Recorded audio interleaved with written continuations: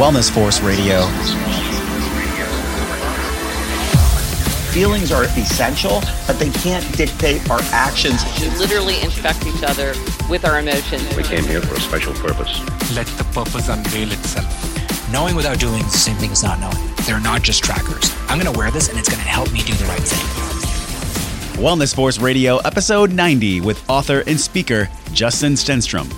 Give me more of this pounding chest, these butterflies in my stomach, these sweaty palms, these shaky legs, this feeling of complete dread. And you literally go through every single sensation that's causing you worry and call it out and ask for more of it. And what happens is that within a few moments, the panic attack, the fears that you're getting, they completely subside. Welcome back to another episode, my friend. I am your host, Josh Trent. Thank you for spending your time with me here on the podcast. This is where every week I'm bringing you access to global experts in all things wellness, behavior change, and new technologies. On this podcast, you'll learn from exceptional people who are dedicating their lives to being a positive force for our physical and emotional wellness.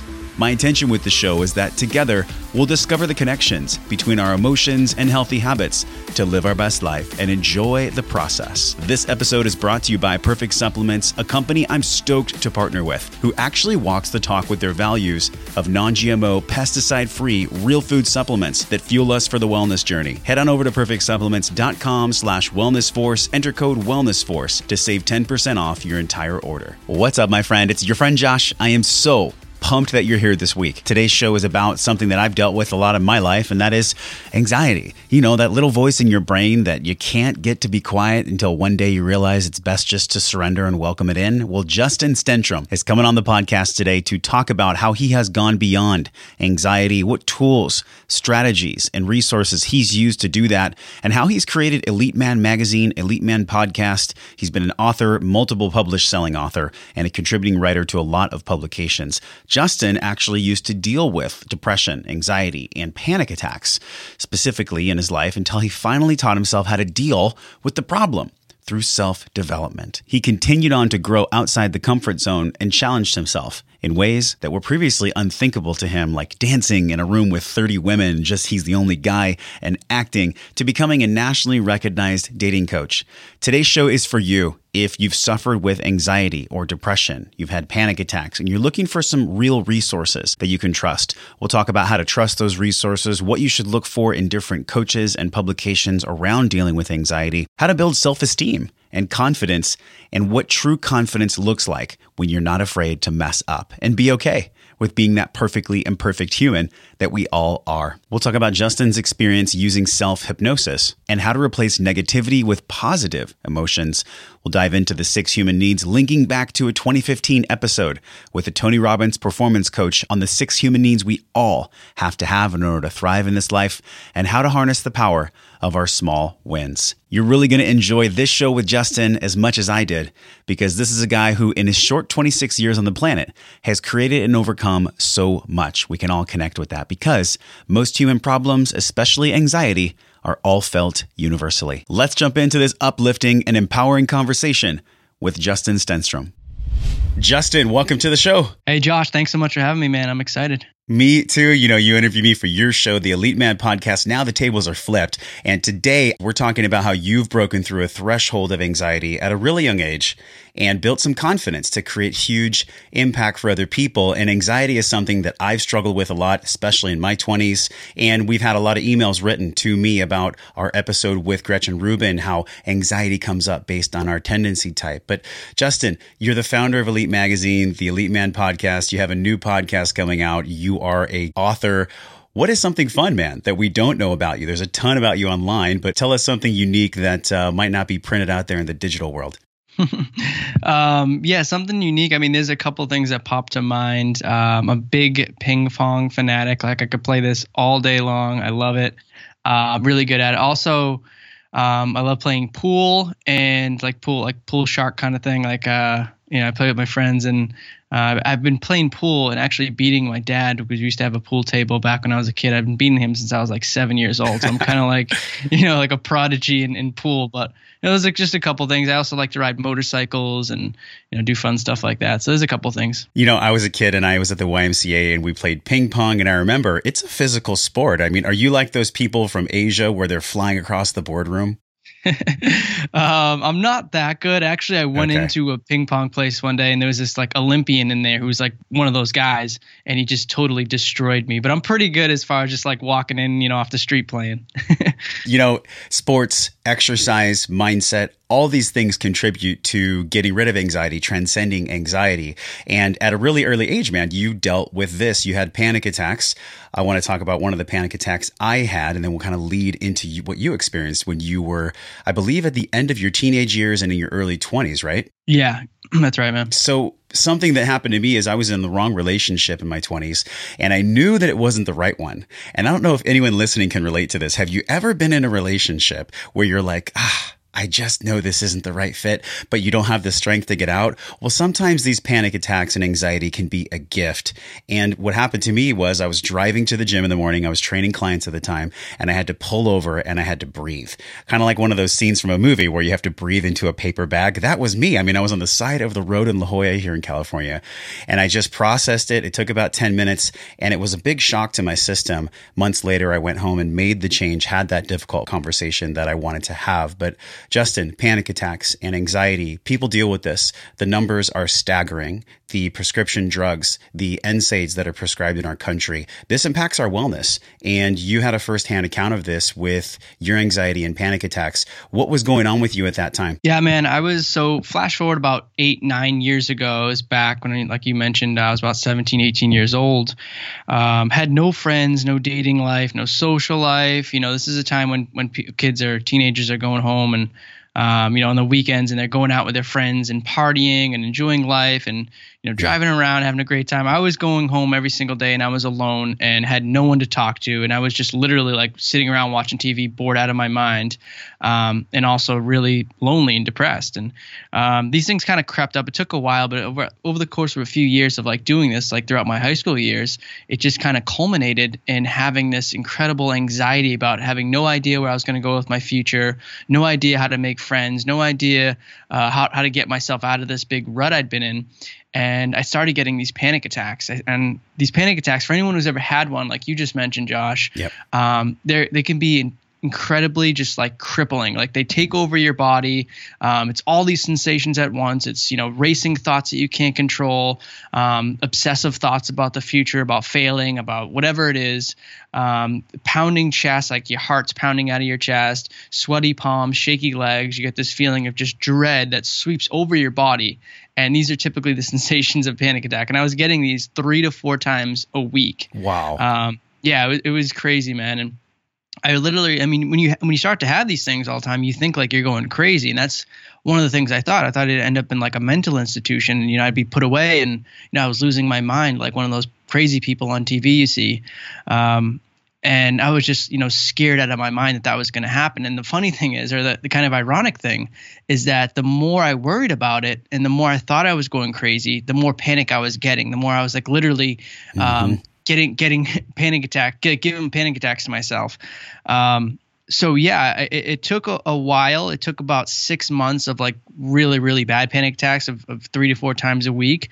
But I put my foot one day, kind of before the 6 months, but I put my foot down and decided that I was going to figure out what was wrong with me. I had to figure out a solution to this. I had to figure out how to stop this before it really did take over my life. And I want to mention too that I was even suicidal because of these things, because of these panic attacks, and because, all the other depression in my life. But it was like having suicidal thoughts all the time because it was just so bad. Wow. Let me jump in here because we've had a few guests recently on the show. One of them, Bonnie Kelly, she wrote True to Your Core. This is a book that unpacks subconscious beliefs. A lot of what you're experiencing and a lot of what people in this world experience is irrational thoughts versus rational thoughts, right? So at that age, what were some of the irrational thoughts you were having? It was definitely, worrying about things like, being a loser because I didn't have any friends, being one of those people who just kind of didn't fit in with everybody else. Then I started getting this anxiousness, this anxiety, these panic attacks. And then I started worrying about getting more. And then I started really worrying. And like this put me over the edge of, like I said, that I was going to go crazy. And I literally had no idea what was happening to me. And this is kind of like just takes over your mind. You can't control it. That was like the scariest thing, was that I'd lost my mind and I was going crazy. And this just made things worse. Wow, man. And so, Abraham Hicks talks about the vortex, and I'm not sure if you're familiar with that kind of physiology or any kind of that metaphor. Do you study anything around, I know you've dipped into Tony Robbins and a lot of personal development, but what about energy work and we'll tie this in with anxiety? Some of my teaching, some of my learnings over the years have definitely been Tony Robbins, Eckhart Tolle, Paul McKenna, and Richard Bandler, guys like that, centered around some of the, work they do with their subconscious minds and self-talk and stuff like that. So definitely with this law of attraction and being in the moment, Eckhart Tolle talks about the power of now. His voice, by the way, Justin, I don't know if it put you to sleep. Did you read the book or did you actually listen to the audio? I actually listened to the audio, and it's funny you say that because a lot of people hate the voice. I just can't do it. It's half and half, man. Some of the people hate the voice, and then I'm on the other half that just kind of finds it's so dull and monotone, but it actually, to me, it's like soothing. I like it. Well, tying it back in, you were dealing with anxiety, and there's this vortex of positivity. There's also a vortex of negativity. When we're in that spiral, some people have come on the show and talked about a shame spiral. Maybe it's a panic attack that's created by an emotional spiral. What did you find that really transitioned you and transcended you out of that piece where you're feeling the panic attacks 3 to 4 times a week? I mean, what made the difference? The biggest thing, the best thing I found to help me get over this panic was a complete shift in my mindset. And it's something that I would have never done before. And it's incredibly counterintuitive. And if you think about it, it's kind of scary as hell to do it. But let me just go over it really quickly. So it's like a 3-step little process that I stumbled across. I stumbled across this ebook way back when. And, I found it early on, but I put it on the back, sort of like the back shelf, and left it there, so to speak, because it was like I said, so counterintuitive, so out of the realm of what you think would work. That I ended up stumbling upon it again later on. And then I tried it out, kind of on a whim just to end a panic attack. And it actually worked. And from that point forward, I didn't have any more panic attacks because that's how powerful it was. So really quickly, it's 3 steps. The book, by the way, was called Panic Away, if I mentioned that or not. But it's 3 quick steps. So normally when you're getting panic attack, you want to run from the panic. You want to hide, suppress it, ignore it, etc. Because it's a scary thing to deal with, obviously. A lot of people don't want to face it. Mm-hmm. In this little process, Josh, the first step is to actually do nothing. Just sit back and observe sort of your sensations, what's happening. So, you just do nothing, don't react, sit back, observe.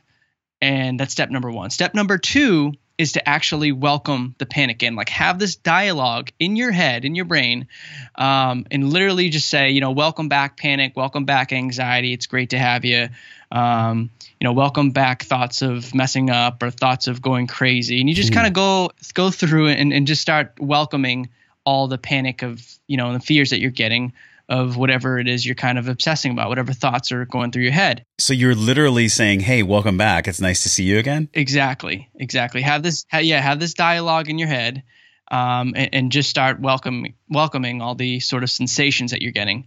I know this is kind of where it gets a little crazy here. And then the third step, which is even more crazy, is that you want to call out the anxiety, the panic, and actually ask for more of it. And this is sort of the most empowering and counterintuitive step of all. So literally go through every single sensation that you're getting, the thoughts of going crazy, the thoughts of losing your mind, give me more panic, give me more thoughts of messing up, give me more thoughts of going crazy, give me more of this pounding chest, these butterflies in my stomach, these sweaty palms, these shaky legs, this feeling of complete dread. And you literally go through every single sensation that's causing you worry and call it out and ask for more of it. And what happens is that within a few moments, the panic attack, the fears that you're getting, they completely subside. And like FDR said it best himself, there's nothing to fear but fear itself. What you're doing here is you're calling out your fears for what it is, just a concoction, a fabrication in your mind, and basically exposing it to the light. And when you do that, it actually goes away. Justin, for building self-esteem, I mean, we've talked about these 3 steps, the observance, the welcoming back, the asking for more of it, which is really unique. But what about welcoming in feelings of self-esteem and confidence? You actually took a dance class with 30 other women at one point. You were the only guy in class. Why did you do this? That was basically after I sort of figured out the anxiety problems, the depression. I realized that there was still another sort of piece missing in my life. Like I'd kind of been back to baseline, but I wanted to overcome that. I wanted to really step out of my comfort zone, really get some confidence, and just kind of start experiencing life. And so the first thing I did was decide, you know what, I'm going to do something that I'm incredibly scared of. You know, it scares the hell out of me. I'm a horrible dancer. I'm not really great around women at this time. So, you know, that's kind of another thing too. So I just signed up for it. I was like, you know what, as hard as this is, as much anxiety and fear as this gives me, I'm going to try it out. And I did. And before every single class, I was completely scared, like out of my mind. Just so worried about being in such a social, high pressure social environment. But at the end of every class, I felt like a new man. I felt completely rejuvenated, reinvigorated, just full of life and energy and confidence. And I thought I could take on the world. And that's how empowering doing something like this can be. Like putting yourself out of your comfort zone, doing something that scares the hell out of you, and then realizing that you can do these things and they're not really as bad as you thought they were. And I think for anyone who's on the path to letting go of tension, letting go of anxiety, it's those first stages, Justin. It's like the 1, 2, 3 step. You know, if you've done a bunch of things like speaking on stage or yourself dancing in a class with 30 women, maybe you're the only woman and you're hanging out with 30 men taking a workout class. It's those first steps that are the most challenging, man. Would you agree? Yeah, absolutely, man. Just putting yourself into that position in the first place is always the most challenging part. And that's the scariest thing. And I kind of joke around and say I was scared every single class before, but I mean, that was only for like a couple seconds or a couple minutes. But in the beginning, it's like a real fear that like you're walking around with for hours on end, thinking about, if this is the right decision. Should I bail now? Should I drop out of the class? But once you start doing it, that fear really goes away, man. And this dialogue, the internal narrative, let's shift here because this internal narrative doesn't happen when we're only at home alone. It also happens when we're out in public. You had a recent interview with Coach Gina Ryan on overcoming anxiety. She talked about agoraphobia and how people can transcend that. Some people have a lot of tension, Justin, when they go into public gatherings. I've known a few people in my life, they can't even go to a stadium because they just get so much anxiety. What did you guys talk about on that show, and unpack what agoraphobia is? Yeah, I mean, Gina is an excellent practitioner, teacher of overcoming anxiety and panic and stuff. And you're right. Agoraphobia is a particular condition where people are just, for the most part, scared to even go out of their house. Like they're scared to interact with the world. They're scared to leave what they know is comfortable. And what they know is comfortable is just being around their house, their property, their family, the things they know. And as soon as you take those things away from them, they're like completely lost. And Gina and I talked about the different strategies to really overcome that. But one of the biggest things, one of the easiest ways we've kind of come up with or learned over the years is self-hypnosis. And self-hypnosis, for anyone who doesn't know, it's basically tapping into the subconscious mind and you sort of override the subconscious mind and give it positive affirmations, things that you want to better yourself in. So for instance, the subconscious mind is the part of the mind that controls your feelings, your emotions, the bodily rhythms, your heartbeat, etc. Things that you can't consciously control. That's all controlled by the subconscious mind. For instance, if you want to be happy or have energy or snap out of your depressive mood, you can't just consciously say, I want to be happy. I want to, get out of this depression. It doesn't work like that. But because that's controlled by your subconscious mind. On the other hand, if you tap into the subconscious mind and sort of override the inputs in the subconscious mind, you can then over time train yourself to be happy, to be confident, to get over your depression, to get over your agoraphobia, like any sort of process or feeling or mood or condition where it's controlled by your subconscious mind. there's a really, really high chance that you can tap into that and fix it with something like self-hypnosis or just hypnosis in general. Yeah, so it sounds like in your kind of 30 years almost here on the planet, you have discovered self-hypnosis as a powerful tool to replace some negative emotions with positive emotions. But Justin, there's a lot of kind of gurus out there that even in my community here in Encinitas, where there's people that say, I'm a hypnotherapist, or there's programs we can buy online. What did you take in? What have you done with self-hypnosis that really made a difference? 3 or 4 big sort of hypnotherapists out there that I always recommend. And I have no affiliation with them at all, but they're just incredible teachers is Paul McKenna, Dr. Andrew Dobson, Dr. Dave Hill, Richard Bandler.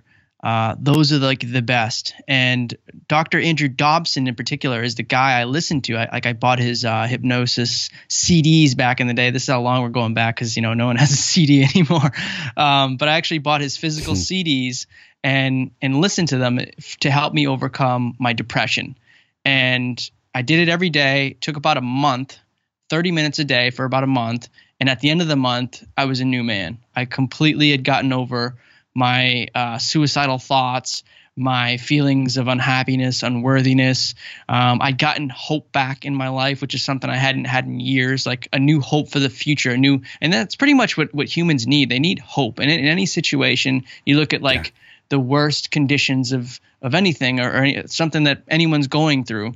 If they have hope, there's always a chance to improve themselves. And when people are really, really depressed, that hope sort of goes away and it disappears. Doing this hypnosis brought that hope back into my life again, and it helped me overcome depression. So that's in particular what I've used it for. But yeah, these are some of the top guys out there. Check their stuff out. They're legitimate. If you see someone selling something like, grow taller hypnosis or grow your hair back, they're probably not credible, and I wouldn't go with them. But, typically someone who has a good background like these guys do are legit, and they'll help you out. There is, like I said, so many people out there. So we will link all of those people who've created these programs in the show notes. Justin, the replacing, though, of the emotion, it sometimes can be easy in theory, but hard in application. We've all had those moments where, for example, this week, actually, I wanted something to work out with a different episode that I was having, and we couldn't book the guest at the right time. And so now we have to push it to 2017. And I'm in that moment and I'm feeling, God, how do I get rid of these thoughts? And I'm pushing against the thoughts. Going back to what you said, though, with anxiety and what you read in Panic Away, how do we do that one thing? How do we get rid of the pushing, and how do we actually pull it in? What's the mechanism behind accepting the negative emotion so that it sticks around for less time? I think the best way to do that is to live in the present moment. And, you accept what's happening right now. You don't accept your past. You accept your past, but you don't worry about your past. You don't think about your past for too long. And you also don't project yourself into the future like you may be doing. And like a lot of us do from time to time, when something doesn't go our way, or, we're messing up, or, we lose a guest that we wanted. I mean, that happens all the time to me too. And I got to kind of stop myself and stop projecting myself into the future, because all we have is this moment right now and right now. And, et cetera. You can go on forever. All you have is what's in front of you right now, what's happening right now. Worrying about the future, projecting yourself into the future, that's only going to cause anxiety. It's only going to bring up fears. It's only going to cause you to live in a time that's not present, a time that's, hasn't even happened yet. I mean, you control your future. You control anything that happens tomorrow because you have today to do it. And worrying about what's going to happen tomorrow is just going against sort of the natural way we're supposed to live. And worrying about the past, worrying about some of the things you messed up on or the things you missed out on, that only leads to things like depression. It leads to things like unhappiness, unresolved, worries or problems, regrets, etc. Like having this moment right now to live in the present and not worry about anything, but just be in the now is the best way to face any of those things. So beyond if somebody's going to go get Eckhart Tolle's book, how do they do that though? How do they sit in the moment? Is there breathing techniques? I mean, we've talked about box breathing before. Do you have any new insights about how people can stick and just be in that moment? Yeah, it's definitely, a mindfulness thing and practicing meditation. And I had this guest on the other day just talking specifically about, there's hundreds or even thousands of different ways to meditate. But it's really as simple as, like you said, following your breathing, slowing things down, and just consciously living in the present moment, like living in what you're doing now. And the best way to do that is just focusing on your breathing. If you can focus on your breathing, there's the in and outs of it, slow your breathing down, focus on, breathing in and breathing out, and just concentrate on nothing else but that for a couple minutes. You kind of start with baby steps. Try it for a minute. Then the next day you try it for a few minutes. Then the next day it's 5 minutes and 10 minutes a week later. Start with sort of baby steps with this, but just try focusing on your breathing and thinking about nothing else but your breathing. And that's kind of the best way to ground yourself and keep yourself into the present moment, is to just concentrate on one thing at a time. And like he said, the guest I had on, there's hundreds, thousands of ways to meditate. Like you can meditate on what you want to do for your podcast or what you want to do for your business. Like you can meditate on a specific thought, and that's kind of all you're thinking about. And then you're meditating on what the right decision is. So there's different ways to do it. There's so many different ways to do it, but the easiest way is to really focus first, I think, on getting your breathing down and trying to keep your concentration with just that. So my favorite way is this box breathing technique. We're going to have Mark Divine from SEALFIT on the show. He actually formulated from doing training in I believe it was the Marine Corps and the SEALFIT community. They both do this, where they do a 4-second inhale, a 4-second hold, and then they exhale for 4. And then at the bottom, they hold for 4. Have you done any kind of box breathing or any specific breathing techniques? Wim Hof, the Iceman, we've all heard about the power of breath, but what about in your life, man? I mean, you've worked with clients, you've done this work for 10 plus years. What does that look like for breathing for you to be in the moment? Believe it or not, I haven't done that box breathing technique. Sounds really cool, but I haven't done any specific breathing exercises like this. I am big on sort of meditating about what I want to do as far as for the day. Like, so for instance, each day I'll think about sort of what I want to do for that day and just meditate for about 10 minutes on what it is I want to get done. Like I said, you can concentrate on any specific thought, any kind of topic, whether it's your breathing or something you want to do with business wise. I'm good at meditating on what I want to do for each day and then sticking to that pretty much for that day. As far as, breathing techniques, I'm not really too familiar with that. I've done things like yoga though, which is great. And, I kind of regularly do that. Also, working out in and of itself is a good way to sort of stay mindful and kind of take out a lot of stress. So when I'm working out, I don't think of it as just getting to the gym and that's it. I think of it more as like an overall sort of training for my mind. Like I'm training my body, obviously, going through the motions and everything. But I'm also training my mind to be more mindful, aware, conscious, and sort of just release all this stress throughout the day. And I think it's a great way for anybody to do it, whether that's yoga, working out, or even just meditation. It's a good stress relief and kind of keeps you grounded. I love that so much, man. And I actually go to yoga myself. I like the heated yoga. It not only allows me, like Justin's talking about, to be in my body, but Justin, have you ever felt this in a yoga session where the thoughts come up and you find yourself spinning and then all of a sudden you realize, oh yeah, I forgot to breathe. And then you get into your breath and then you're there in class and it literally takes you out of your head and puts you back in your body. Yeah, dude, I love heated yoga too, man. I haven't done it in about a year or so, but man, I used to do it all the time. It was incredible. It's like a sauna plus yoga. And, I'm a big sauna guy. I'm a big yoga guy. So it's pretty cool to do those things at the same time. And you're right, man. It just keeps you grounded. And, when you start to lose your train of thought, you start to kind of worry about, things after the class. It's like you breathe and then that just goes away. And then you focus on your next movement and that goes away. And it's incredible, man. Like anyone who hasn't tried heated yoga, I definitely recommend trying it out. Absolutely a powerful tool. Let's shift, because along with this type of self-esteem comes confidence. And with confidence, a lot of people, what blocks them, and I've dealt with this a lot in my life, is not wanting to be fully seen. Being afraid of messing up and being filmed, or just like not being okay with being a perfectly imperfect human being. How do we cultivate this, Justin? How do we be seen even if we're perfectly imperfect?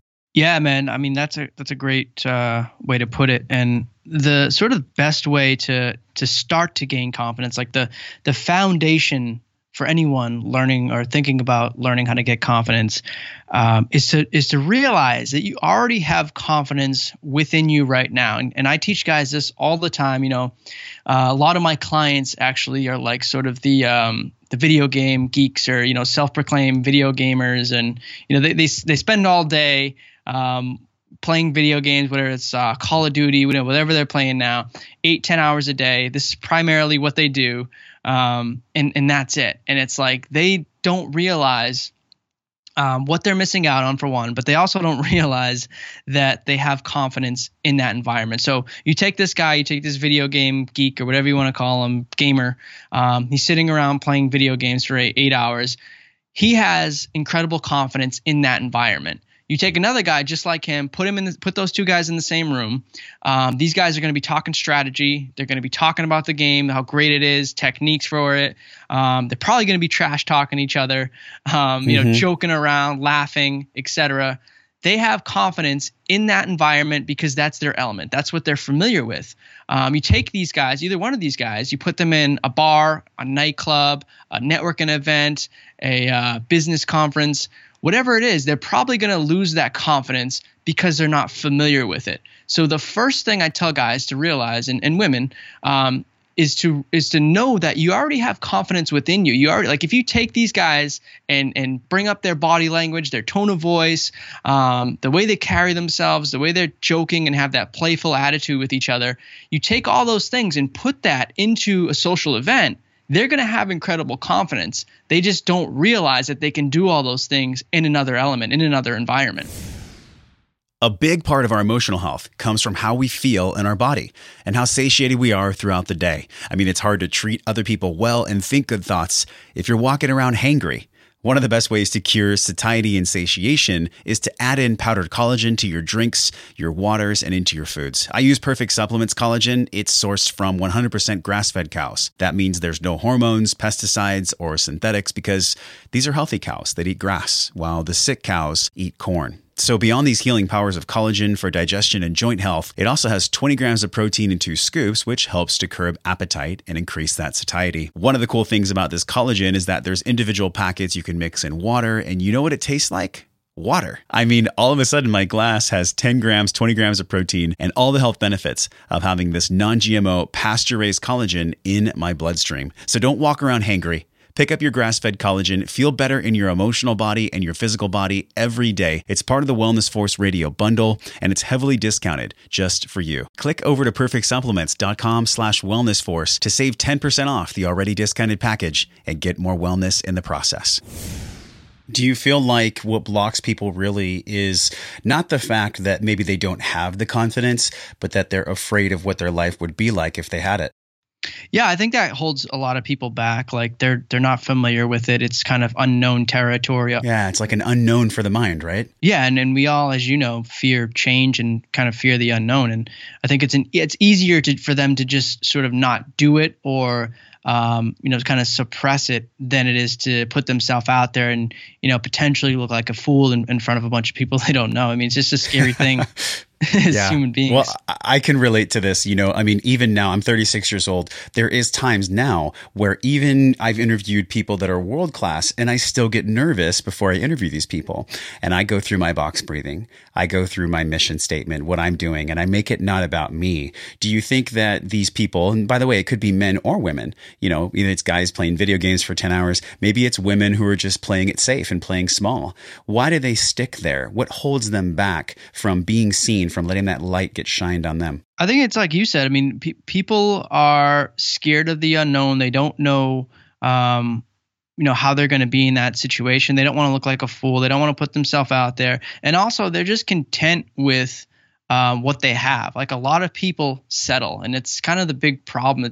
It's sort of the big problem of the 21st century. Is like a lot of people are content and they settle for baseline, what's okay, what's gonna, as far as jobs go, what's gonna get them a decent paycheck, what's gonna get them good health benefits, what's gonna get them a pretty good life where, they're not depressed, they're not in jail, they're not living on the street, they're surviving, so they're okay, but they're not really happy. They're not like excited about their life. They don't wake up and jump out of bed and say, this is awesome, I can't wait to do, etc. They're just kind of like, lazily getting out of bed and saying, oh, here's another day. And, there's nothing innately wrong with that, except for the fact that we only live once. We only have this life once, and settling for mediocrity, to me, is terrible. But a lot of these people, that their mindset is not that. It's just, mediocrity is okay, and my life's okay, and it is what it is. Early last year, we had an episode with Nate Hawkstra. He was a Tony Robbins performance coach. And we touched on the 6 human needs, Justin. I want to list them real quick because I know you know them in your studies. But for the audience, they are certainty, variety, significance, connection and love, growth, and contribution. Which one of those do you feel like you see the most in people? What do they want the most out of those 6? As far as people that I come across, people that I work with, it's definitely growth. But I'd say for the majority of people who kind of aren't in this, it would definitely be one of the others. But someone that's coming to me for advice, someone that I'm working with, someone that's coming to one of my events, they're all looking for growth. And this is the type of person I love to work with most. I mean, these are the motivated people. Like, for instance, not everybody can be helped. And that's kind of the sad reality of the situation. I have friends who are great guys, just incredible people, but they don't have it in them to want to be self-motivated, to want to get to the next level, to want to fix some of their problems with like dating or confidence. They're great guys, like I said, and I love them. But they're not in this sort of mindset of, I have to improve myself. I have to become the best person I can be. I have to grow to the next level. And it's kind of a sad reality where you can't help people who don't want to be helped. And I think a lot of maybe the majority of people have this mentality where they don't really can necessarily care about this whole self-help world that we're in, Josh. They don't care about growth. And they're probably one of the other ones. But as far as the people I'm around, the people I love to work with, those are the self-motivated ones. Those are the people who are looking for growth, and those are the people who get growth because they don't stop until they have it. The power of what you're saying is that it's personal. Not only have you transcended anxiety and these panic attacks, but you've also had a tandem hunger for growth. Always wanting to devour and read and become this better version of yourself. Do you feel like people are born with that, or do you feel like it's environmental? In other words, do you feel like a childhood experience? Maybe for me, it was using food to numb out. Maybe for you, it was dealing with anxiety. People like you and I that have had struggle, people that are listening, that are either experiencing struggle now or they had struggle when they were a kid. Does that increase their hunger for growth? Yeah, I definitely think it's probably more environmental than it is, DNA, the way you're, what you have in you. I think it has something to do with it, because if I wasn't doing this kind of self-help stuff that I'm doing now, I'd probably still have this motivation to, be the best I can be in, business or whatever I'd be in. I'd still have some sort of motivation. But I also know for a fact that if I didn't experience the things like anxiety, the panic attacks, the depression, the horrible efforts I used to have with my dating life, if I didn't have any of those happen to me, I would not be what I'm doing now, and I would not be helping other people overcome these issues. And like you mentioned, it could be something from your childhood that motivates you, something a little later on, like for me, that motivated me. So I definitely think environment plays an incredible role in this. But I also think like being self-motivated is something that I think a lot of people are sort of born with, or they're not. Everyone knows we're in an ocean of information, Justin. There's so much out there about how we should eat well and get good sleep. We have a mutual friend, Ted Rice from Legendary Life podcast, and he's a big sleep proponent of sleep hygiene. So we all know that there's these pillars of health that are important to us. But for you, if there was one that really made the most impact for you, would it be the nutrition and hydration? Would it be the sleep? Would it be the exercise and movement? Or would it be the mindset piece? Like, which one of those makes the biggest difference for you? Oh man, that's a tough question too. They're all so important. I know, they're all really good. Yeah. They're all really good. If I had to narrow it down to one, it would probably be the nutrition, though, the diet. And this includes supplementation too, because I'm a big fan of supplementation. I take things like magnesium, B vitamins, B complex, vitamin D, your fish oil, your protein shakes. Like, I'm a big supplementation guy. But as far as like my diet, I'm not 100%, strict crazy with I have to eat this every single day and that the next day. And, I'm not incredibly strict with what I eat, but I do eat pretty healthy overall. Like I won't put a bunch of snacks in my body. I'll have protein with every meal. I'll have a healthy protein with every meal. I'll have pretty good carbs throughout the day, and I always have good fats. And you know, taking coconut oil, etc., cooking with that stuff.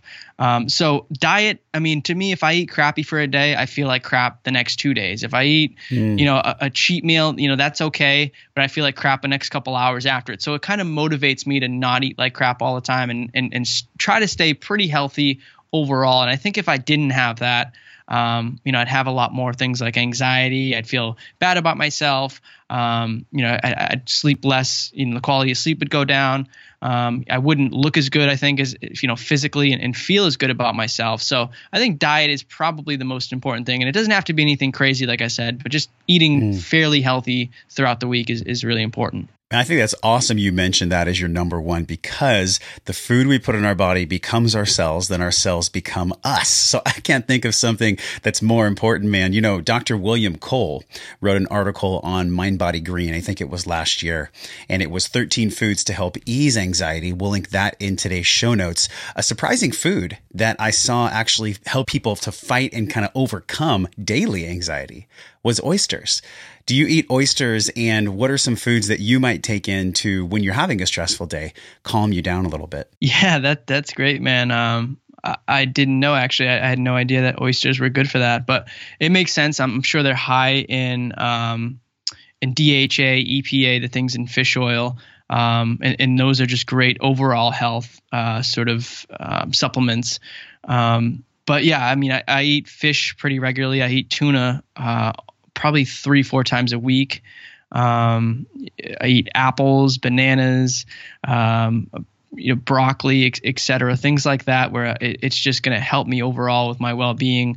There's not a particular food that I'll run to, you know, say if I'm getting a little anxious, there's nothing I can pinpoint into saying, you know, I need to have that to calm down. But if that does happen, and that's very rare where I get even a little anxious like that, if that does happen, I'd actually be more inclined to take something like a supplement like magnesium or a B complex or a niacinamide. Abraham Hoffer, the doctor, has great work on the effects of niacin and how powerful it can be for things like anxiety, you know, depression, and actually even things. It's so powerful in the brain. The B vitamins, especially niacin, it's so powerful in the brain that it's actually been studied to help get over or completely stop the effects of stuff like Alzheimer's disease, Parkinson's. Like this groundwork, sort of groundbreaking new work on that stuff, and I think it needs to be studied a lot more, but how effective it can be for your brain, and niacin is the big one there, even B6, B12. So I'd be more inclined to take a supplement like that if I was getting, you know, anxious about something. But obviously having foods, fish, chicken, lean steak, just eating healthy overall, and then combining that with, you know, complex carbs, you know, your kale, your broccoli, you know, things like that is definitely just going to help you overall, sort of with your overall well-being and health. On the show, we've had many people, some naturopaths, some medical doctors, that have talked about different ways that we can eat. But what I'm hearing you say is that there's some key supplements out there. Have you done any ashwagandha or rhodiola rosea or holy basil? Has that ever been something that you've put in, or maybe with clients? Yeah, ashwagandha is something I've dabbled with in the past. It's a natural adaptogen.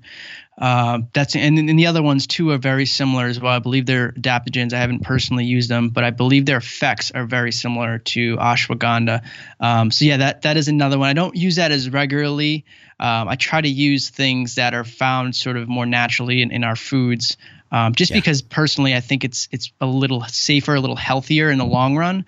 But ashwagandha, I mean, the efficacy of just how powerful that is, and safe too, by the way, because that is a very safe herb, natural herb. But ashwagandha is incredible for stress relief, for relaxing, for anxiety relief. I think it even works for depression as well. And it's a good sort of energy boost as well for people who kind of want a little, something when they get up in the morning and they're kind of feeling, a little drained. But yeah, ashwagandha is something I've messed around with a little bit in the past, and it's really good. And the other thing too, I don't think I mentioned, is valerian. which is something I haven't personally used either, but students, clients, a lot of people I've worked with, colleagues have talked about this, and it's literally like nature's anti-anxiety medication, like natural anxiety reliever. And this is probably the most powerful on the list of all for removing anxiety in your life. And I haven't had to use these because the other things have worked for me. But if all else fails, I would recommend trying valerian root out. Taking the right doses of it, obviously, maybe consulting with your doctor first. It's incredibly safe, though. It's incredibly effective. And, the proof is in the pudding. It's out there. Look it up. Do your own due diligence. But valerian is another really good natural herb to try out. So we've gone to some cool places, man. My favorite one was when you talked about your 3 ways from the panic attack from Barry's work. We also talked about self-esteem. We went into the 6 human needs. And now we're at this place where I think somebody's listening and they're like, okay, what do I do now? How do I take action, Justin? What do I do? What's one thing that I can do as a listener, as a human being, to create a small win for myself? If you're looking to sort of, we talked, like you said, man, about a ton of stuff. We talked about anxiety. We talked about depression. We talked about gaining confidence in your life. If you have the anxiety down, if you have depression down, you don't really have those problems in your life. You're looking to gain some confidence because you're sort of at baseline already, which probably the majority of your listeners are. The easiest way to start right now to gain confidence in your life, well, there's a few things, but the easiest way I think is to have small wins. So build yourself up over time. Talk to, for instance, you're walking down the street, talk to, an old couple and say hi to them. Go to the cashier, say hi to the cashier, strike up a little conversation with her.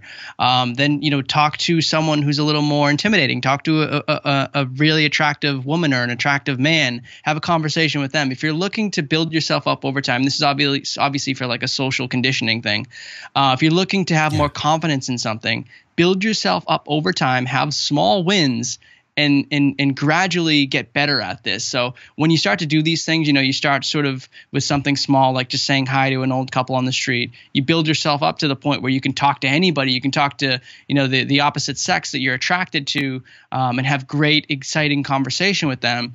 Your confidence goes through the roof because it slowly builds itself and it slowly sort of leaps off the back of what you've done previously. And over time, these things add up and these small wins become a huge win over time. So this is just one example of socially doing this, but you can apply this to anything. You can apply this to business, to relationships, to dating.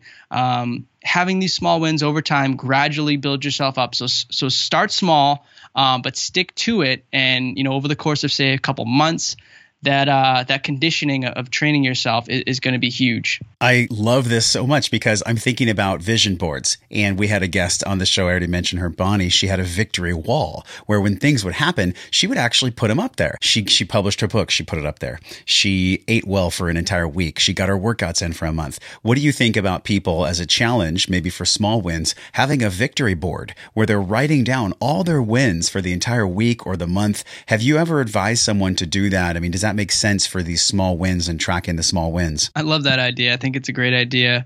I typically advise people to journal this. So it's very similar to that, where you're just keeping track of everything you do. Like have a goal for, say, the week of what you want to do. And then, just fill it in. Like if you did those things, fill it in, pat yourself on the back. Like you can literally pat yourself on the back after you do it, write down that you completed your goal.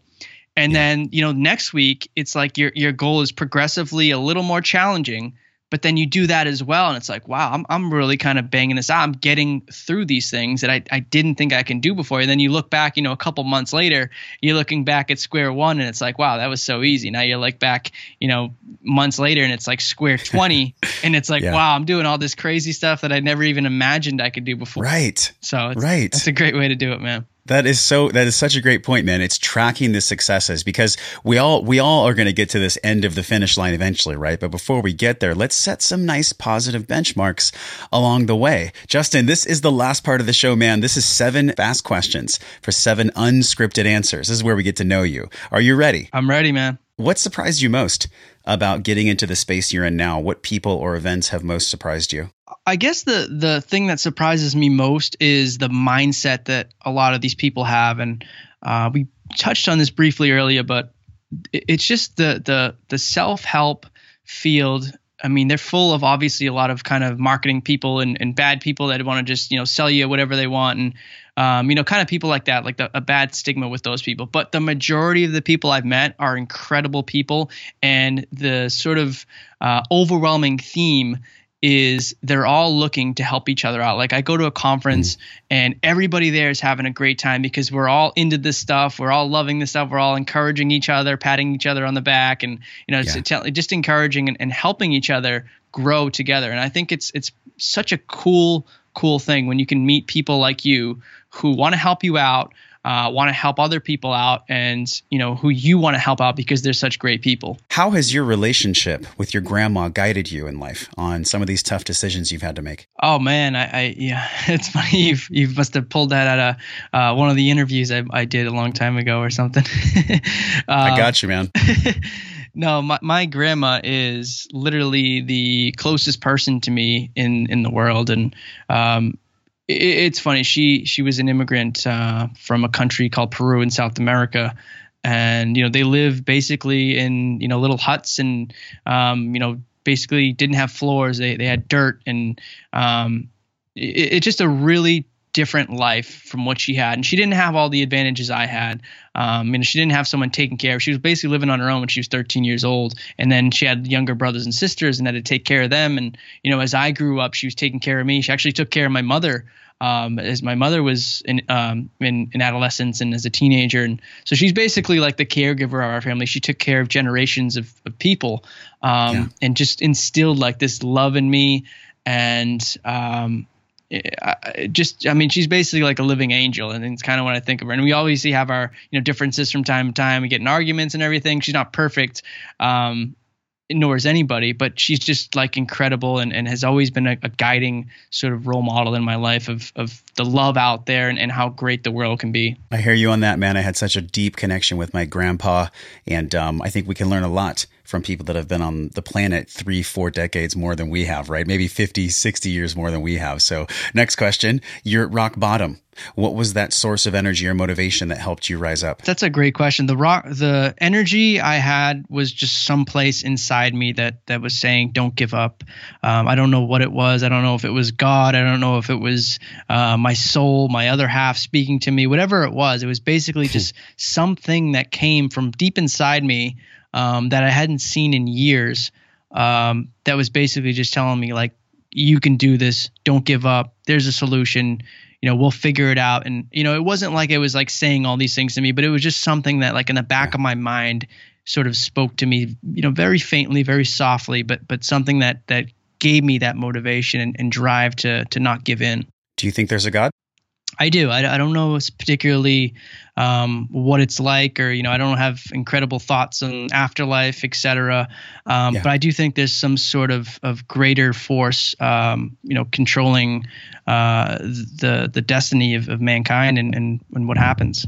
Who's been your greatest mentor in business or in life? Personal mentor, I'd have to say this guy named Adam LaDolce. I don't know if you're familiar with him at all. He was a dating coach back in Boston. He sounds Italian. I think he actually is. LaDolce is definitely an Italian last name. Okay. But yeah, he was just a great guy. He helped me sort of start my first blog, guided me, sort of showed me the ropes with this online business world. And, he gave me that initial push. And from there, I just kind of took it and ran with it. And without him, I think I'd be a couple of years behind from where I am today. So he was definitely a big sort of inspiration in the beginning. What's the thing if you were in politics, if you were maybe a state leader, a government leader, what was one thing that possibly you'd spark change for in health and wellness, particularly if you were leading either a state or a government institution? That's a fantastic question too, man. I think the biggest thing I would have to do would have to be to teach children the self-help stuff that we have, and that kind of entails that entails everything. But people don't learn about this stuff in school. It's only until after you graduate that you even realize like there's a whole nother world of all this incredible stuff. The Richard Bandlers, the Tony Robbins, the Paul McKenna's, the self-hypnosis we talked about, the living in the present moment, the eating right, eating healthy, good foods, and taking good supplements that are just naturally healthy for you. Like all this stuff is just shunned away from education and society. That I think I'd put it right into the light and help as many people sort of see the other side as possible. So good, man. I'm visualizing personal development 101 in high school for kids, right? I mean, it's so true. So what is this one thing tomorrow morning then? Somebody gets up, they've heard the show, they're stoked, they have it on repeat. What do they do tomorrow morning to get in their body and out of their head? Maybe the first thing they do is some meditation and just concentrate on what they want to do for the day, focus on what they want to accomplish that day. And then, listen to some of the things we talked about. We talked about a lot of great topics. Just implement some of these things into your life each day, and you're going to see a lot of improvement. We've had so many guests that have talked about meditation. I know that it's challenging in the beginning, but you guys, there's tons of information on Wellness Force about meditation. This is our last question, Justin, before we say goodbye and give people an informational source where they can get a hold of you. You've achieved a lot in your 26 years. So in that time, what have you learned about wellness? I mean, if you were to define wellness in a sentence. That's a great question. And thanks, man, for the compliments. The wellness to me is basically being at your best mentally, physically, socially. Those are the main aspects of what it means to be healthy. So I guess just taking care of your mind, taking care of your body, and then taking care of your interactions with people, because that is something often overlooked, and it is such an integral part of being human and getting those connections and relationships that we need. So taking care of all three of those things, and having those down, you're going to be a healthy person, and you're going to be very well. Justin Stenstrom is our guest. Elite Man Magazine is the website for him. But Justin, your new show coming out on iTunes 2017, The Justin Stenstrom Show. Tell us about that. December 5th, it's The Justin Stenstrom Show. This is sort of an offshoot of the Elite Man podcast, but more of like the backstory of things. So some of the times we have a topic and we kind of stick to the topic on the Elite Man podcast, and that's great, but we sometimes miss out on the rest of the story, the daily habits, the way that our guests were brought up, and some of the conditioning they've had, the experiences, the backstory of what made them who they are. So this kind of fills in those gaps, fills in the pieces, and it's the Justin Stenstrom Show. It's JustinStenstrom, and you guys can subscribe right on iTunes. It's an awesome show. Thank you so much for coming on today. I want to pause for a second and honor the work you've done, man. 26 years old, creating change for hundreds of thousands of people online, in conferences, with your podcast. Amazing job. You inspire me. Thanks for sharing your gift with the Wellness Force radio audience. Josh, thanks so much for having me on, brother. I really appreciate it. That is a wrap for episode 90. Thank you for sticking around till the end of this podcast, my friend. I really appreciate your time. Everything that we talked about today, all the links and the show notes and the resources can be found at the blog, wellnessforce.com/beyond anxiety. Make sure to check out Justin's new podcast, The Justin Stenstrom Show. I'll also link the podcast episode he had with Coach Gina Ryan on overcoming anxiety and agoraphobia, how to rise above that. I'd love to know what you took away from this show. Was it about harnessing the small wins? Was it self-hypnosis? Was it about building that esteem and confidence, or replacing the negative with the positive? What's been successful in your life? Did any part of this show help you? Tweet me at Wellness Force or email me, josh@wellnessforce.com. I would love to learn about how this made a positive impact in your life. And I'd also like to know what kind of guests you'd like to see on the podcast in 2017. We're wrapping up the 2016 year. It's been an incredible year of growth and lessons and learning. And I got to say, from this show, what I heard from Justin and what I've been experiencing in my own life in 2016, it's that we're all these imperfectly perfect humans. And true confidence is not about having the absence of fear. True confidence is about feeling that fear and then just going through the threshold, just doing it anyways. It's about being okay with this perfectly imperfect human state that we all live in. One of the things that I really pulled from this episode with Justin was being in the moment and observing the sensations our body is having. And one of the things we went over in my 10-day meditation that I had this year in Joshua Tree was feeling the sensations. Our body is the ultimate beacon of truth. If we can sit still for long enough on a cultivated daily basis, those sensations we're feeling are going to teach us exactly what we need. He talked about welcoming back the feelings, having this narrative where instead of pushing and being angry at the feelings that we're having around anxiety, welcome them in. Ask for more of those feelings. Have that self-narrative where you can handle whatever life is giving you. Easier said than done, which goes into creating the community around you that wants to enforce and fortify that new mindset that you're having. Make sure your community is a mirror for the way in which you're trying to grow, because if not, that's the first step in my opinion. Make sure your community is a mirror of exactly the life that you want. You know that phrase, you are the closest of the 5 friends and the habits they have? I could not agree more. And that's why it's time for some possible house cleaning in 2017, or some gratitude practices around the friendships you have. Now all you have to do is go out there and create an amazing day by making the people around you that you care about feel your gratitude and feel your joy, and taking care of the body that you live in. So until I see you again real soon, I'm wishing you love and wellness.